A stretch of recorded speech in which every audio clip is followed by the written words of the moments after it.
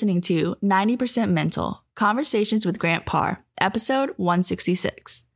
Today, mental performance coach Grant Parr sits down with former Division I basketball player and author of Walk On Warrior, John Wilkham, to talk about his journey as a Division I basketball player and his book.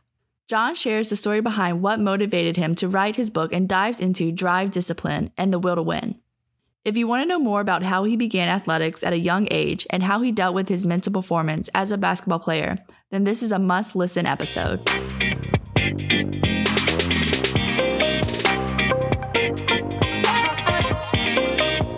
Are you ready to raise your game? 2021 is the year to increase your performance on and off the field. The Athlete's Edge Journal was designed to cultivate self-confidence and mental resilience through the power of sports psychology. Whether you are a professional athlete, a former college athlete, or have aspirations of greatness in the future, this journal is for you. Visit winthementalgame.com and use the promo code GRANTPAR20 to receive a 20% discount at checkout. Act now to take your mental game to the next level.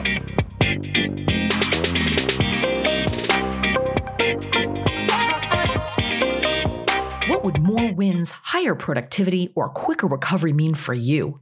NeuroPeak Pro optimizes human performance by working to promote balance within the autonomic nervous system. Used by the world's elite athletes, this training program is now available to you at home. Cutting-edge neuroscience and technology allows you to strengthen your brain remotely, anytime, anywhere. Schedule your evaluation and get started with your brain training today. Visit NeuroPeak Pro and receive a 10% discount by using the promo code GRANTPAR.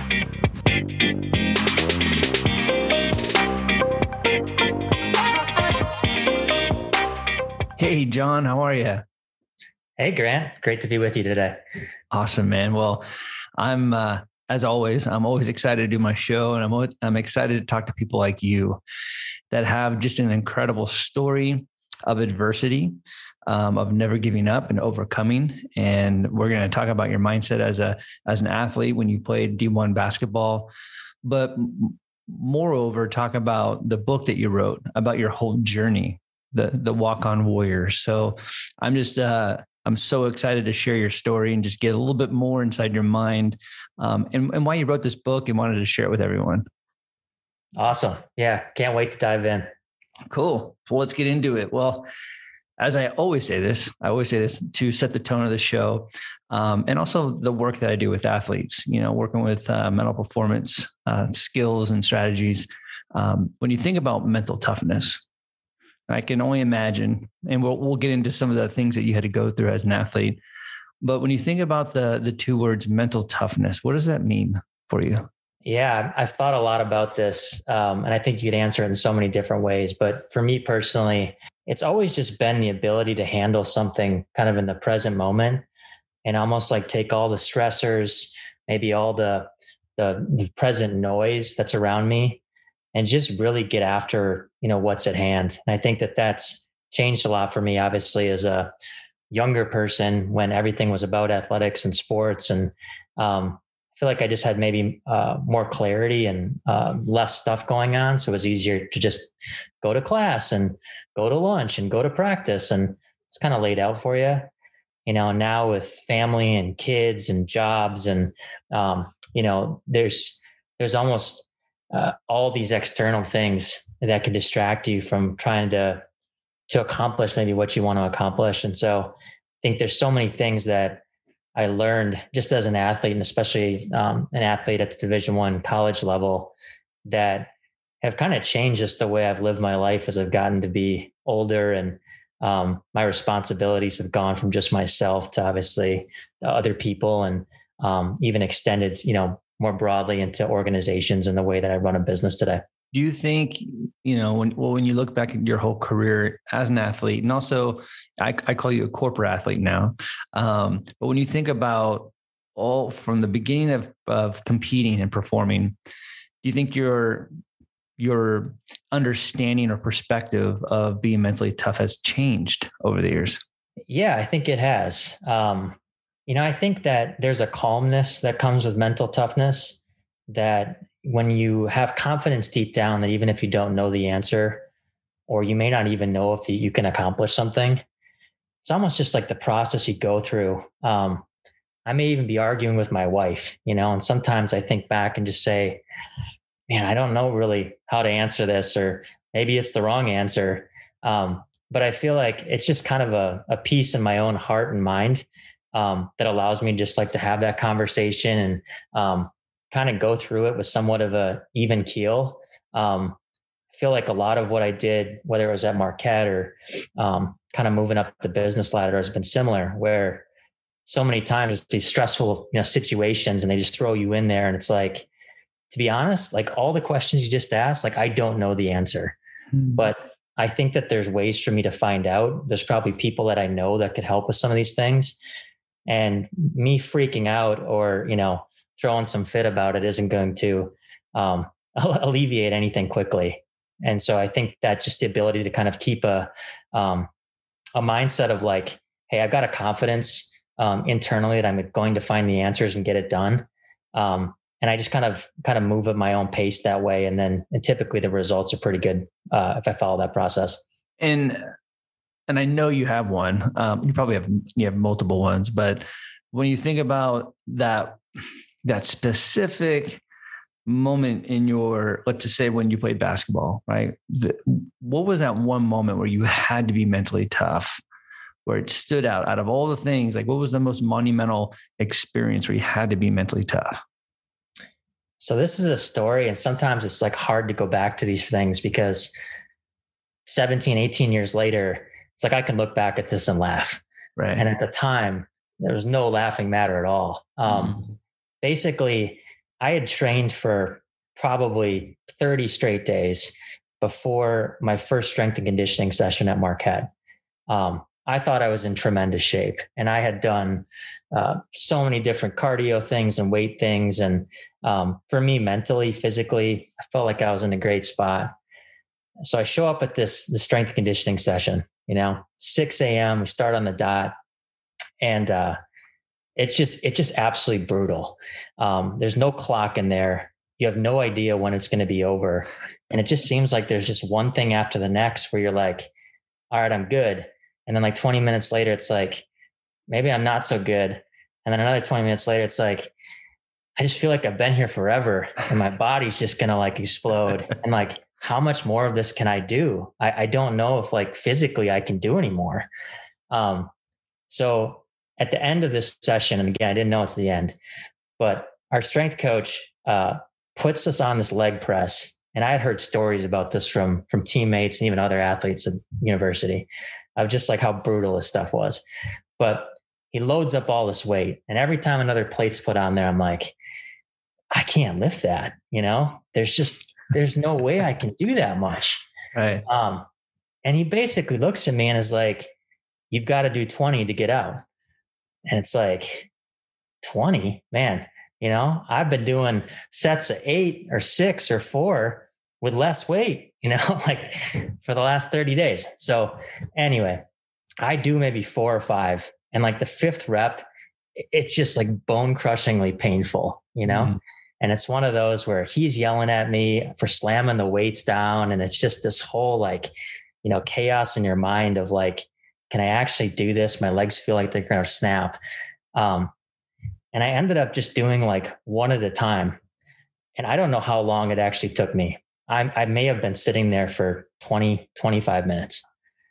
And it was the most mentally grueling thing probably up to that point in my life, of just, he was there to break me, to basically say like, this is the level that everything's going to be done here. And I left there and I was just in such a blur. And I thought, if this is how things are going to be, like I'm never going to make it.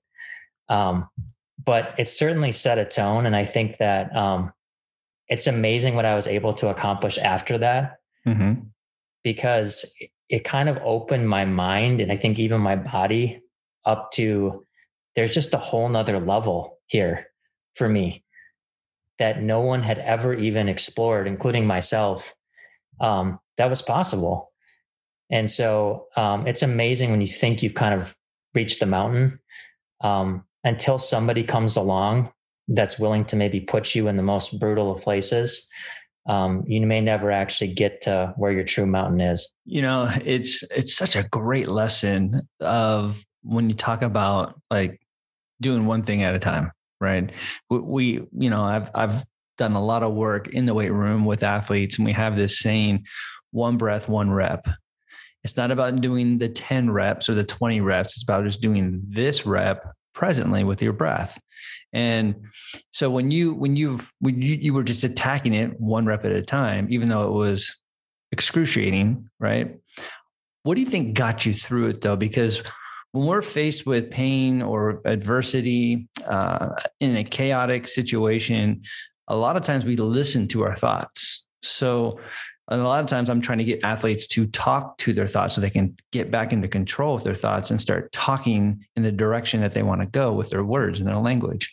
So was there any dialogue that was happening for you at all? Yeah, I think so. Prior to that point, I had gone through, we called them individual workouts, but it was basically me and 3 other guys doing like basketball and conditioning work just in the gym. So outside of the weight room. And that was the week prior to that.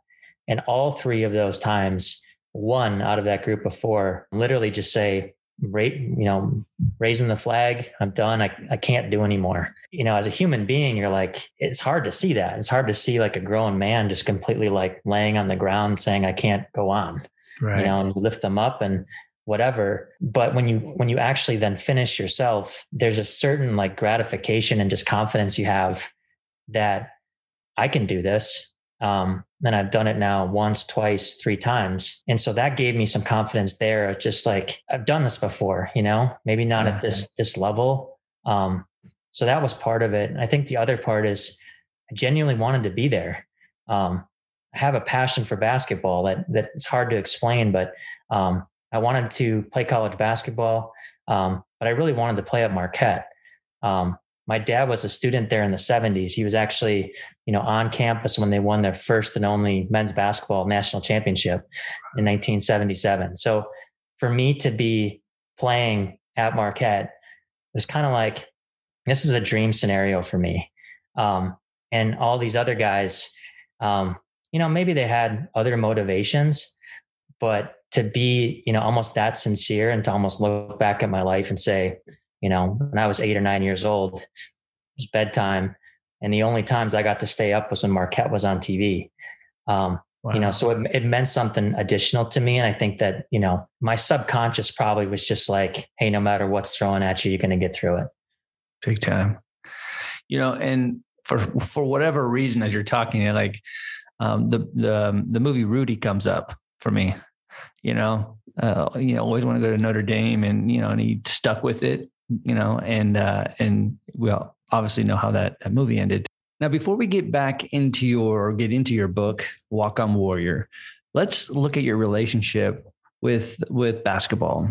What motivated you to play basketball? What was that thing that got you connected to the sport? It's probably a lot of factors, to be honest. My dad coached youth basketball when I was a kid, so he didn't coach me, but he coached like junior high girls at the time. And I was that little kid that kind of tagged along and would sit on the sideline and occasionally get yelled at for dribbling the ball and, that type of stuff. But what I really loved about basketball was that I could practice on my own and get better. My friends were maybe golfing and it's like my parents couldn't afford that. So golf was out. Some of my friends loved football or baseball, but it was just somewhat limited as to what you could do on your own to improve in those sports versus had a basketball hoop on my driveway. And ultimately it was up to me. I wanted to shoot the ball better, be a better dribbler or whatever. I felt like I could kind of control my own destiny that way. So basketball, just from a young age, was just the most interesting to me. And I think it's one of those things too, when you practice anything and you start to see results and you feel yourself getting better, you want to do more of it, which is kind of how I felt for most of like my teen years. Well, and I know you're going to get into your personal story is really rooted in the book that you wrote, Walk On Warrior. And we'll get into the story and all the things that made the story. But what motivated you to write the book? Because I know I wrote a book and it's a daunting task. But what were the things that were really compelling for you to write this book for people to read? So I never thought it would actually be a book.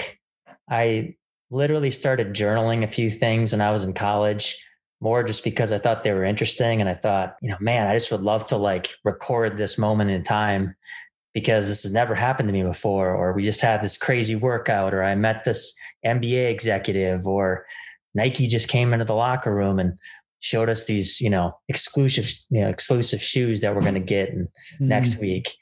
It's like, for a small town kid, this was all just awesome to me. And so I'd write some things down. Eventually I graduated from college, I quote unquote got a real job, and I never really went back to any of it, to be honest with you. I thought maybe I'll pass some of the stuff on to my kids when I have kids, but ultimately, like, it wasn't a huge priority for me. And it wasn't until I met my then wife and we moved to Portland, Oregon, and she was in a 3-year medical residency where she was working 100+ hours a week. And I'd come home for work. She was working. I'd wake up in the morning. She's already gone to work. Like, it's just a crazy couple of years. And at that time I thought, what can I do with my own time to actually like feel some sense of accomplishment and not just say, man, I watched 150 NBA games last year. What did I get out of that? Right. So I just kept going back to this story, and more so just because, again, I was getting married, and just that thought of passing something on that was meaningful to me just seemed like just kept coming up over and over again. And so over that probably 1.5 year time period, I would just, stay up late at night and was kind of just in my own headspace by myself. And I started to really kind of put things together. And so I think the beauty of the book itself was that, a lot of the book was written when I was 18, 19 years old. And a lot of it was written when I was 33, 34. And so there's definitely some different just mentalities that kind of come out in the story itself, because perspective is a powerful thing. And I kind of kept some of that because there were parts when I read what I wrote in 2003. I'm like, I don't know if I feel this way anymore. But it was like, I wrote it that way because that's how I did feel. And a lot of people forget that when you're that age, you're kind of still a kid. Oh yeah. And as much as college sports are such a huge thing and just a moneymaker, and there's just so much that goes into it. Man, we'd screw around at practice and in the locker room, and there was still so much of life that I had like yet to experience.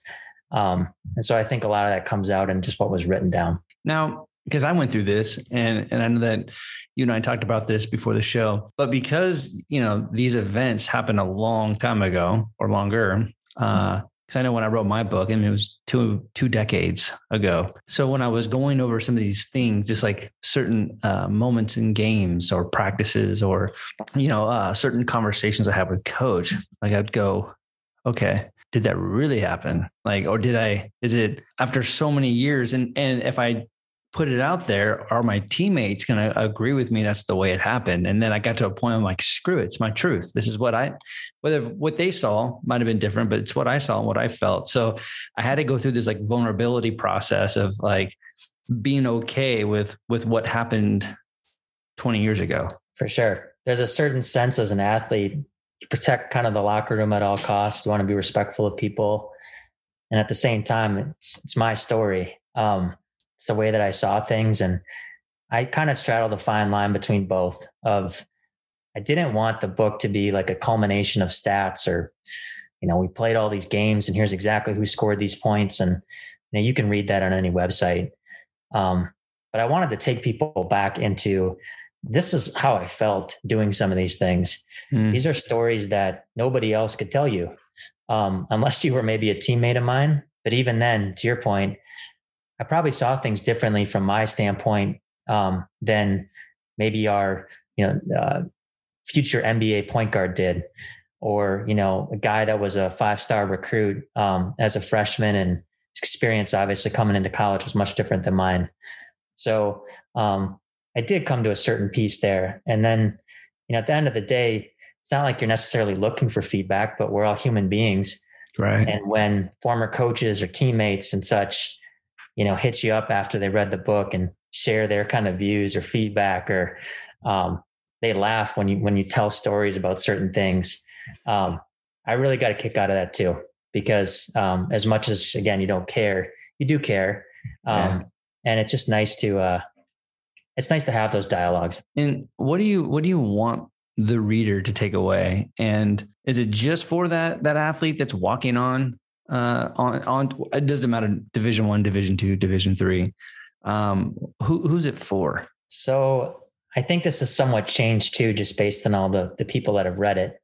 But I've gotten a ton of feedback from parents on like, wow, this is, maybe I want my kid to play college anything. I didn't realize it was like this. I think that there's a very kind of raw authenticity to what's in that book, in terms of just the truth. And I think one of the reasons why I wrote it was to appeal to a 12, 13, 14-year-old kid that might say, well, that's my dream, but like, what does it actually take to get there? And do I have the same doubts at 14 that John did at 14? The answer is yes. Of course, like nobody knows where you're going to be. Right. But I think like, part of just my own headspace when I was in high school is just get the most out of what you have. Try to develop areas where you know that you're weak. Be honest with yourself. And if somebody gets on you about something, you may hate it for a day or two, but find the truth in that and say, this coach just said I'm slow laterally, right. Or your shot release is too low, he or she, they're right. And I got to get in the lab and I got to change some of those things. And at the end of the day, that was one of the, I guess, true privileges of playing at that level, was just had a lot of time to work on it. And I really enjoyed the process. And share with my listeners truly how hard it is to walk on a Division I. I don't care what sport it is, especially basketball. I mean, when you think about basketball and football and baseball, and again, even on the female side as well, it's hard. So from your perspective, how hard is it to walk onto a D1 in a premier basketball program? I always liken it to just imagine, anyone's life now as an adult.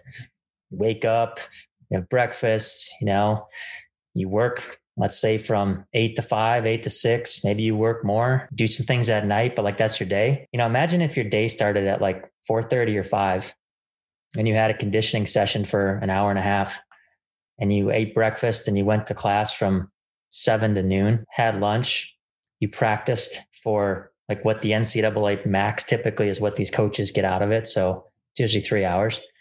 You have dinner, you go to a required study hall from 6 to 8. And we used to have a thing at Marquette called Maximize the Day. So all of a sudden at 8 o'clock, it's like, I'm done. But we had this board in our locker room where you would basically, you were tracked on doing extra things from 8 p.m. till whenever. Oh, wow. And so I love the concept. I'm all about like, let's fine tune what we can. But if you just think about that mentally, it's like, I'm exhausted and yet I'm going to go back to the gym at 8:30 and do all this stuff and take a shower and then get up and do it over and over again. And most people I know say, oh, I could do that. Sure, you could do it for a day, Right. But try doing that every day.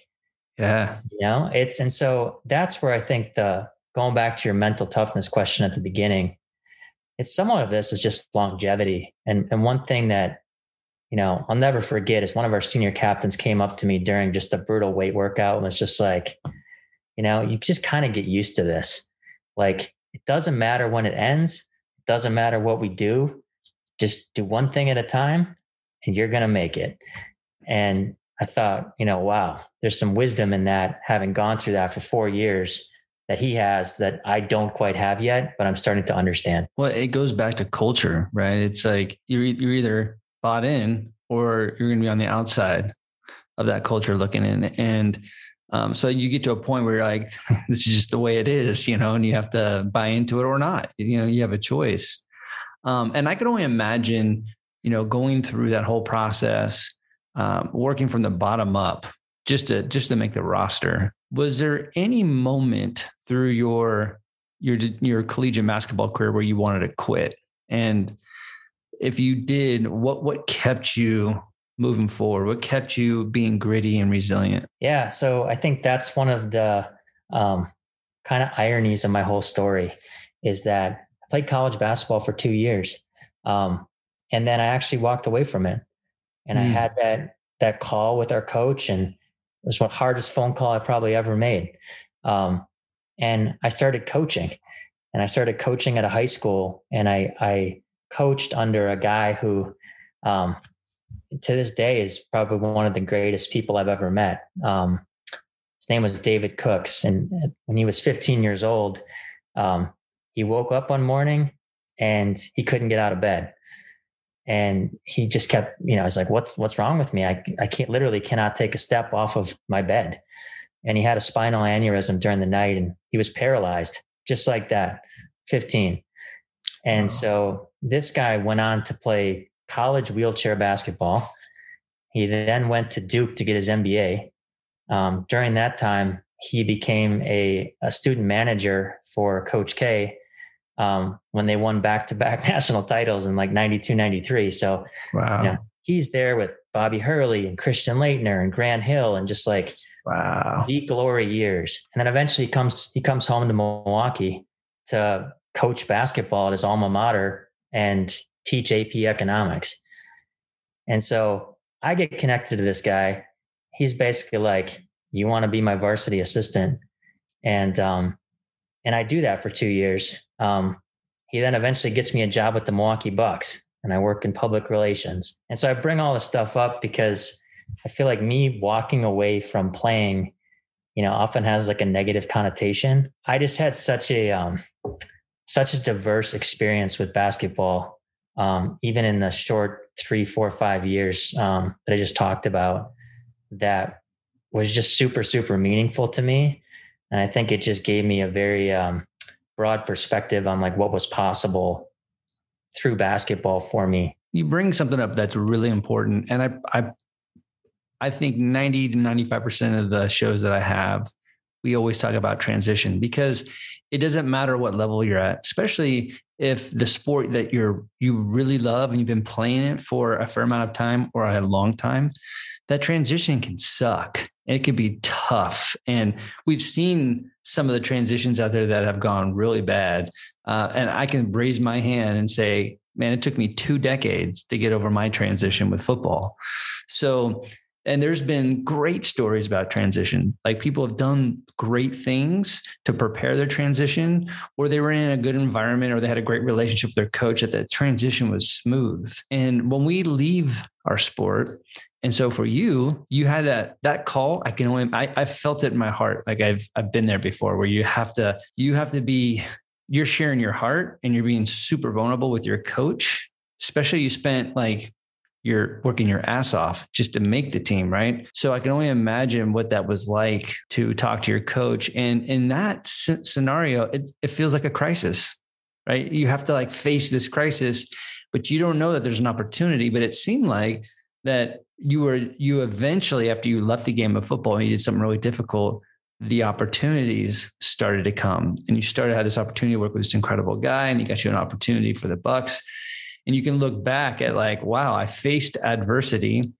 I saw that there was an opportunity maybe after the fact, but that's what I want to teach people is when you're faced with adversity, there is an opportunity, but you got to allow yourself to see it and welcome it. Absolutely. I think the door is always open when you've kind of done all the work behind the scenes to put yourself in a position to be successful. And, everybody talks about just like what you can take from playing or coaching or how you apply these things. But, sometimes too, you just humble yourself. And like, I had applied to some other high school jobs and I got 0 responses, and I thought, man, who wouldn't want to have me on the staff? Like played with high school kids. I'd done some other coaching in my past, but you don't get any responses. And, I'm a spiritual person and I believe that there's some divine intervention there too, but it's like, what are the chances that this guy emails me back, wants me to come in? We form kind of this special bond. And, really for the next couple of years, I went in every day half hour before practice just to like talk to him. We talked about basketball. We talked about girls. We talked about what I wanted to do with my life. And he was just, it was so much more than basketball. And again, I just wanted to coach and be around kids and, to your point, kind of make that transition. Yeah. But it's amazing kind of what happened to me and what I was given as a result of like all the things that I kind of gave to basketball the 2 years prior to that. Yeah. And, I want to bring this up just because I'm huge on words. And I think that there's so many things that we can get from words, that we can get refocused by words. But on the cover of your book, under the Walk On Warrior, you have drive, discipline, and the will to win. And what stood out for you to kind of put those three statements or words, there's more than three, but, on your cover, like, does drive and discipline and the will to win, does that define your journey? Yeah. I mean, I spent weeks, maybe months, coming up with that like 3-tiered phrase, because I wanted it to be just reflective of the journey, like who I was.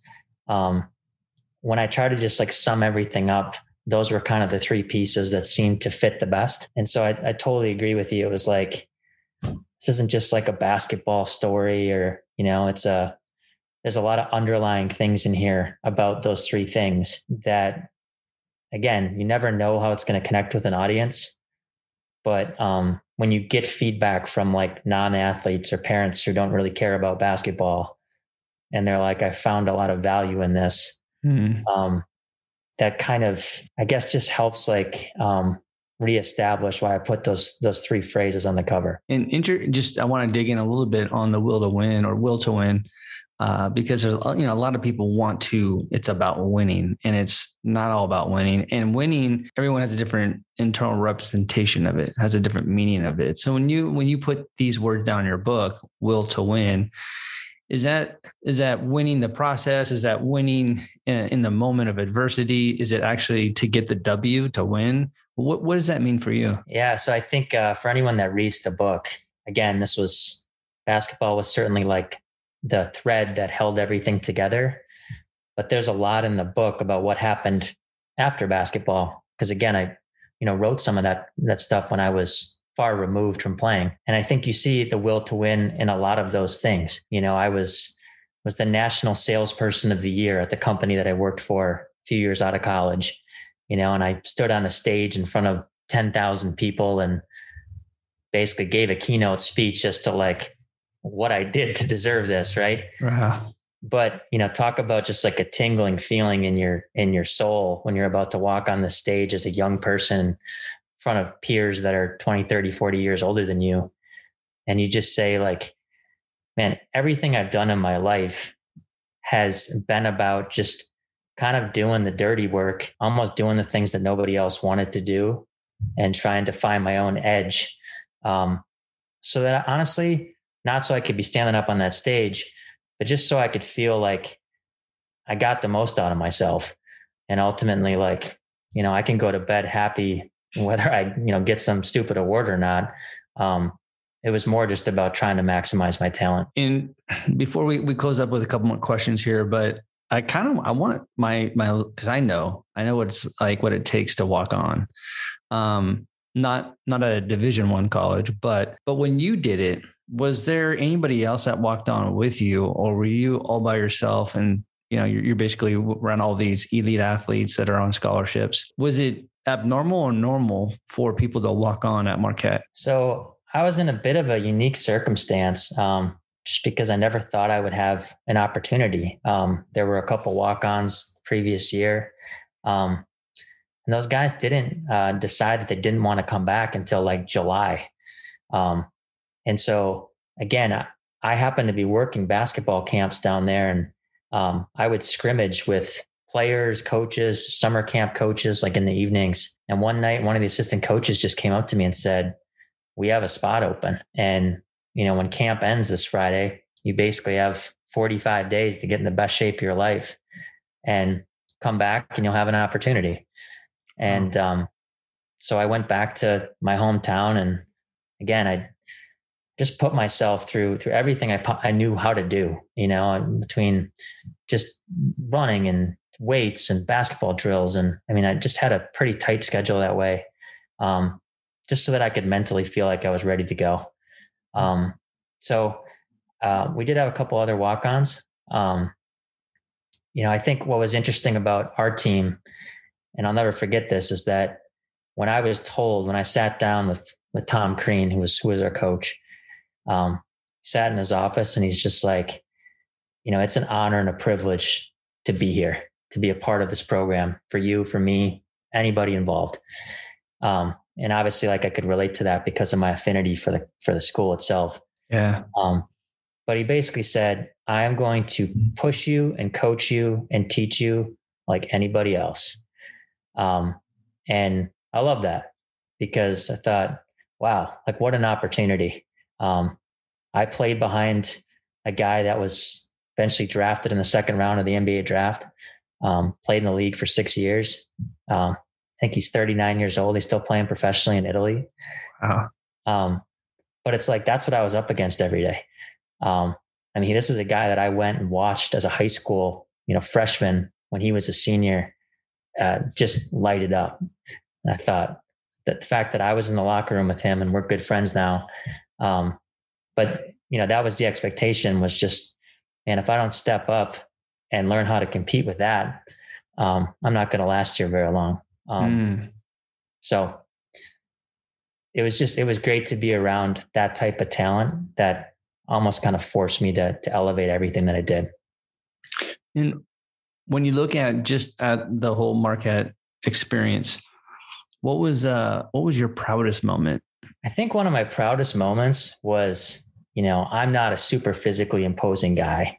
And so, one of the areas that was always hard for me was some of these strength sessions where it was just hard, and, you're trying to compete against a lot bigger guys who are throwing around much bigger weights.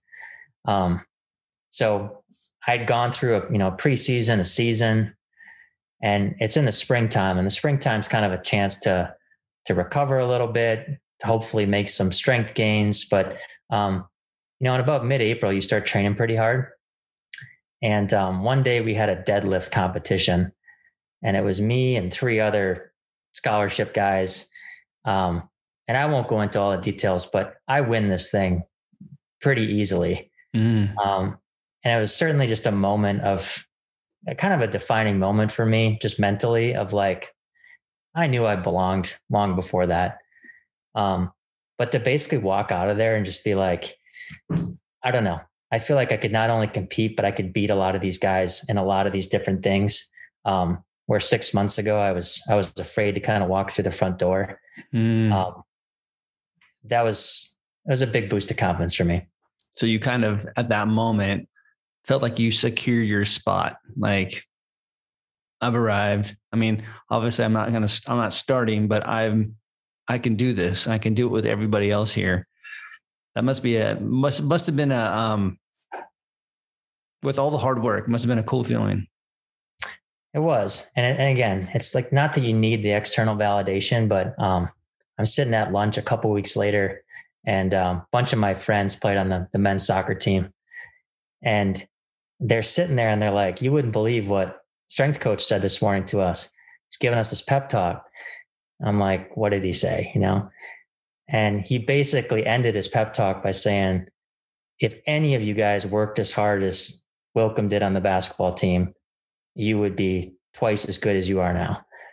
And I'm like, he didn't say that. And they're like, no, that's what he said. And so, again, to kind of be berated and pushed as hard as I was by a guy that probably never affirmed anything that I did, to me, and then to hear that from some of my peers, again, I felt like deep down he had a ton of respect for me, even though his job wasn't to tell me that. And he probably never would, until I was out of the program, so, right. That was a special moment for me too. And when you look back, and I know this is all in your book, but when you look back at your whole journey as an athlete, What do you think you've learned the most about yourself? Honestly, I think that Tom Crean used to tell me all the time. He used to say, every day you either get better or you get worse. You never stay the same. And I feel like I've always kind of used that just as a barometer to like everything that I do. It's just that there's always another level out there. There's another level in business. There's another level in communication and people management. And so I've just been around so many people that seem to kind of be comfortable with the way things are. And I love the mentality, not to an extreme that I, go to bed restless every night, but more just as a motivation, like wake up in the morning and I feel like there's more to be done. There's a better way to do things. And so I think I just learned to have confidence in that process, to know that there are going to be a lot of bumps, and that kind of like that senior told me that, when you kind of put in the repetition and you spend the time, a lot of times that stuff gets easier, even though you're doing exactly the same things. Right. Exactly. Is it fair to say, do you feel that you were an underdog, just with your size, not having a scholarship, proving yourself to get on the roster? Did you feel like an underdog? Yeah, I definitely felt like an underdog as an athlete. I will say that one thing I've tried to remind myself of as a business professional is almost the opposite of, I'm qualified to do this. Right. I'm good enough to be on the stage or this panel. And so that's sometimes a little bit of a shift, where I almost want to like play the underdog card, even though it's like, no, like someone should pay me this and I'm the best at what I do. And I know that. Yeah. So it's been interesting kind of being on two sides of that coin. I think, and I know exactly what you're talking about, because when I left the game of football, I got into corporate sales for 17 years, and we all get beautiful things from our sports. I don't care what it is. And for me, it was, communication, it was leadership, it was competitive spirit. And I brought that into, so I had all the reps, I had all that experience. So when I got into this new environment, like I knew, like I just knew I was one of the best, and I had just started my career, but it's what I got from sports. And sometimes when you're in sport and you're competing, you don't really see like, am I really that good, or am I the best? That's a general statement. A lot of times we do think that in the moment, but there's a lot of self-talk that happens, or negative self-talk that gets us in that, like, am I good enough? Am I going to make the team? Does coach see me at all at practice? Yep. So I can only imagine all your experiences got you to a point in your corporate life or your professional life to be one of the best. Yeah, it's certainly interesting, but I wouldn't have had it any other way. I think I would much rather have been the guy that had to earn everything. And again, like we've seen this in movies, and we probably all have friends like this, that things maybe came easier for them earlier in life. Maybe it was financial backing or the support that they had, or, dad's got a job waiting for them the minute you graduate school. I'm glad I didn't have that. Not that you can't be successful, really any way, but I think having to kind of earn everything that I've got, certainly just makes for, something that I think I myself can respect about the way that I've gotten to where I am. And before we close out here, what would be your underdog message? So to the other dudes and dudettes that are out there grinding it out, maybe they don't have the height, they don't have the speed, maybe they're working on their intelligence, IQ, EQ. What would be your message to that underdog? Yeah, I would just say, take advantage of all the things that are out there. So many great tools and resources and podcasts and trainers. And it sure would be great not to get to college and say, this is the first time I've maybe experienced this level of push. I think when you're exposed to some of that stuff at a little bit younger age, and I don't mean that you need to, get the crap kicked out of you when you're 12 or 13. Right. But you can't get too comfortable in a small bubble where you think you're doing everything you can and you're overachieving. And so, there's a lot of AAU basketball and, kids travel all over the place now for sports. I'm not saying go play 150 games this summer. But be able to get in the lab with people that are better than you, and get pushed, because I think if you're around that, and one of the stories I tell in the book is I was on a track team when I was 9 years old, and I was running with kids that were 2-3 years older than me. And at the time I didn't realize this, but one would go to be the starting left tackle at Michigan. And the other kid actually won a gold medal in the Athens Olympics in the 400 meter dash and the relays. So these were two elite athletes. But again, I'm just like, I got to be right behind these guys. And so that was the greatest experience probably for me as an athlete at a very young age that no one could have ever predicted. But point being is like, I'd much rather run next to two guys that are faster than me than be the fastest one all the time. Totally. I love that. I love that mindset. Now, how can my listeners buy your book, learn more about you, connect with you on social media? Yeah. So the name of the book is Walk On Warrior. It's available on Amazon, Barnes and Noble, pretty much anywhere you can buy books, and would love to connect with anybody. Even if it's just about want to play college sports, or if you have questions about the book or just the journey, love the feedback. Find me on Facebook, Twitter, LinkedIn. And yeah, really appreciate you having me on the show. Awesome, man. Well, again, thank you for sharing your story, your book, and putting it out there. I mean, it's not easy to put our story out there, and to be vulnerable. And I can only imagine how many people do read it, whether they're in sports or not. They get lessons, and not only lessons to learn in life, and maybe some of the stuff that they're dealing with in the moment, but just seeing somebody out putting their story out there. That's huge, man. So thanks for coming on the show today and sharing everything, man. I appreciate it. Appreciate it, Grant. Have a great day, and appreciate everybody that listened. Awesome.